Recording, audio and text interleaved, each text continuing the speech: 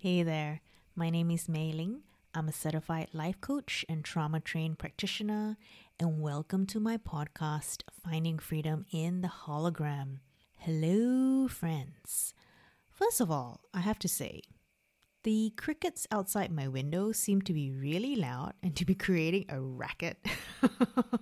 And even though the window is closed, I just feel that it's really, really loud. So I do apologize if you're hearing that in the background. But sometimes this microphone and the software does surprise me with the audio quality, so I'm just going to go ahead and record this anyway. Now, this is a special bonus episode for season 4. So, this topic, this concept that the letter S is bringing you is called Solve e Coagula. Now, you might have just gone, what did she just say? That doesn't even sound like English. And you're right there. Solve stands for dissolve. Coagula stands for congeal. So the act of dissolution and congealing, which is the interplay of being fixed versus being volatile, of going from a solid to vapor or a vapor to a solid. Now, how is this relevant to you, my audience? Ask yourself this question. What seems to be fixed in my life right now that would actually serve me to dissolve? For example, thoughts like, I am unworthy. I do not deserve this. I will never be that good. I won't ever achieve that goal, so I shouldn't even bother. You get the idea, right? Or another common set of thoughts are, I am stuck in this rut. I will never make progress. Others are successful, but not me. There's a success secret that others seem to know that I am clueless about. Now, can you see why it's worthwhile to dissolve and dissipate those thoughts in your life? Because they are limiting you. They are putting you in a box.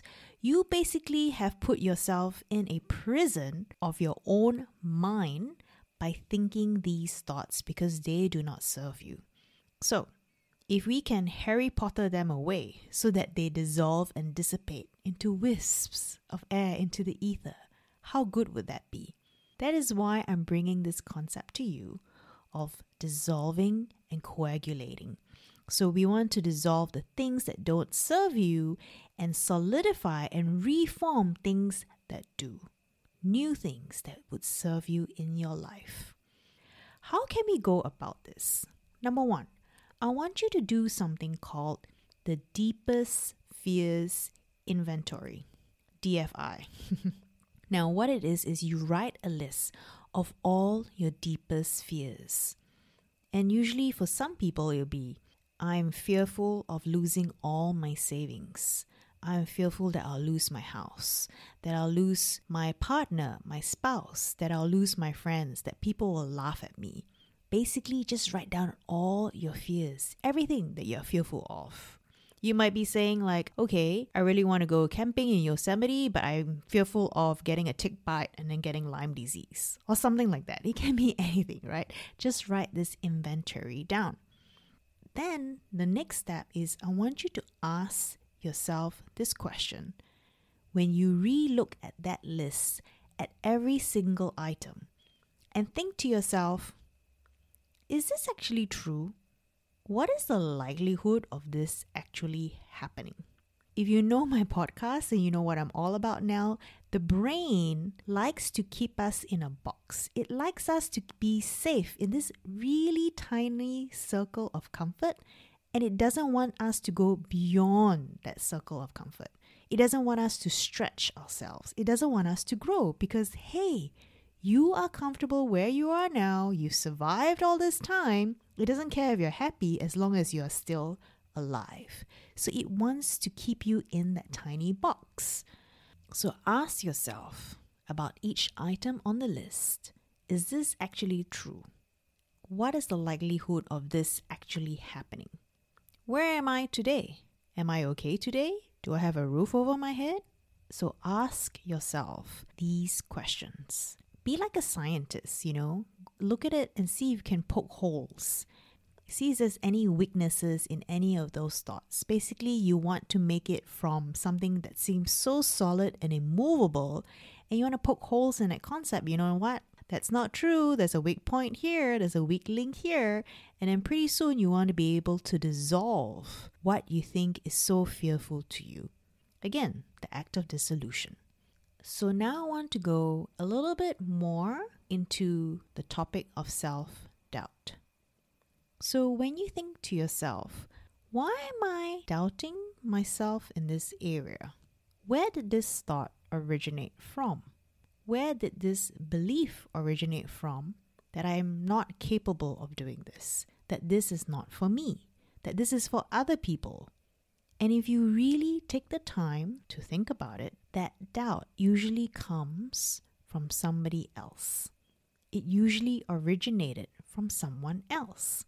For example, when I was 15, my dad asked me, Mei-Ling, I think it's time that you start thinking about what you want to do in terms of career. What is the next steps for college for you? And I was like, oh, wow, I have to think about this now? And I was that annoying kid that was good in English, was good in math, was good in science, was good in sports, and I found it hard. And then I thought to myself, you know what? I really love the movies. Every time I went to the movies, I refused to eat or drink because I just wanted to focus on the movie. I didn't want to be distracted.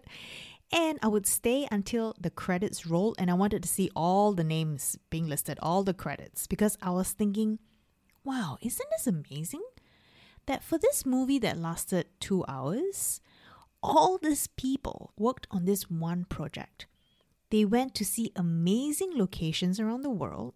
They worked on this project for an average of 3 months, and then they get to work on another project, and they would sometimes meet the same people, same colleagues that they're familiar with, and sometimes they meet new people. They make new contacts. And I was like, what an amazing way to earn a living, right? What an amazing career where you go and make stories and you create magic for your audiences. So I went back to my dad and said, I think I want to make movies. And he looked at me and he says, oh, I need to think about this. And the next day he came and said, Mei-Ling, I don't think I'm comfortable with the idea that my daughter would be in an industry where she wouldn't know where her next meal would be coming from. In Hollywood, we have no contacts. We're not Jewish. So basically he was telling me that who am I to think that I'll be successful as a filmmaker? So he put that doubt in me. Because in the beginning, when I answered his first question, I was like, oh, wouldn't it be so exciting? Wouldn't it be fantastic and wonderful? That would be totally amazing. I was like this little kid who believed in Santa Claus, who believed in all these amazing things, in the joy, how amazing it would be. I was thinking how wonderful it would feel to be working with these group of people who are all working towards the same goal and to be in an amazing location while we filmed each scene. And he was thinking of all the possible things that could go wrong. And he was projecting that on me. So if you think about self-doubt, think about where it first comes from. So as you can see, it serves us to break those untrue, limiting beliefs up. You want to tear them down. They ought to be volatile and dissipate. Now, when we talk about the caterpillar, how does a caterpillar become a butterfly? The caterpillar, as you know, is super hungry. I remember that book when I was a kid, The Very Hungry Caterpillar. And then after a while, when it has stored up all the energy it needs, it forms a chrysalis, right? It forms that little pouch. And then it disappears. And what actually happens in the chrysalis is that very special enzymes digest all of that protein, so it becomes caterpillar soup. It becomes a goop. Now, this is the act of dissolving. So, I want you to dissolve all the things that were untrue, all the things that people projected onto you before anybody or the world told you any different. I want you to start thinking when you first thought anything was possible for you. Now, this is why I love biology. Because the cells in this caterpillar soup are called imaginal cells. How apt, isn't it? I love that name, imaginal cells. Cells that can imagine themselves to be anything they want to be, even a butterfly when it first entered the chrysalis as a caterpillar. So what happens when you believe that anything is possible? For example, Roger Bannister. Before he came along, everybody thought it was impossible for a human being to run a mile under 4 minutes. But he went and broke that record. So he broke the 4-minute mile.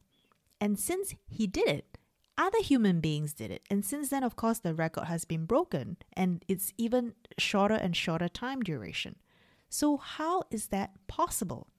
Because it just took one person to show the world that it's possible. And then everybody goes, whoa, now I see it. I have the evidence that a human being can do it. So of course I can do it. There's no doubt. I just need to train. But before he did it, people thought it was impossible. So I want you to think that anything is possible and that you can be the first. It's like people who come from families where the parents didn't go to university. My parents didn't go to university. My dad studied marine engineering at a polytechnic. He got a diploma. And my mom, neither did she go to university. So my sister was the first. My older sister was the first in the family to go to university. All of us have experienced first in some ways. So it is possible. Tell yourself it's possible. Do not put a limit on yourself. Now that we've done the dissolving part, the solve part, what is it that we want to coagulate, to solidify, and to form? What is it that we want? We want to create a world that is magical, that is inviting, that is exciting, and it's full of possibilities. I've told you, my friends, time and time again, we are souls in this meat suit of a human body. And sooner or later, it's like a rental car. We are going to have to return this rental car. So what do you want to do while you are on this earth? While you can still use your 5 senses? You want to go out there and do things that excite you. And again, another reason why I love biology. The process where the egg goes into the caterpillar and then becomes an adult. And get this, remember how I said that the caterpillar soup consists of imaginal cells? Well, the fully formed adult is called the imago, which is the butterfly. And that entire process of metamorphosis is called holometabolism. And think about this. My podcast is Finding Freedom in the Hologram. So basically, what I want to get with my podcast is that you project what you want, the experience of living the life that you want in this world. Because you see the world through your head. You are projecting all the things that you absorb, all the things that you're experiencing, and then you are now going through and living this life that you are experiencing, right? You see the world through your eyes. This is your hologram. So I want your hologram to be exciting, to be full of possibilities. I don't want you to be trapped in this prison of your own mind's making. So let me give you a whole slew of examples of thoughts that would serve you, that would benefit you. For example, money is easy. Money works for me. Anything is possible. If any of you think, oh, I'm too old to do this, to learn this, I instead want you to think and flip it so that you think, you know what? I am wiser and more experienced, and as long as I'm breathing, it's never too late. How amazing does that feel? So think about the things that you want to reform, that you want to solidify, ways that you want to reinvent yourself. These are the things that you want to coagulate in your life. And the only limit is your imagination. I go through a process with my clients in my one-on-one container where we actually go step by step all the thoughts that would serve them. And this is tailored individually for each of my client. But this is a very good starting point, the slew of thoughts I just gave you.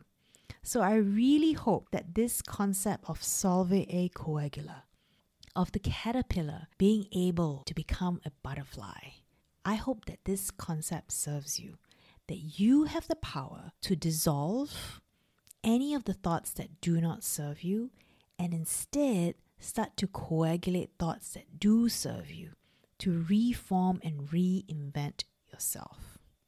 All right, my friends, I will see you in season 5. I will tell you that I'm going to take a break. It is the Easter break here, and it is 4th of April 2023 for the future listeners. As soon as season 5 comes, and it's going to be exciting, I will let you guys know.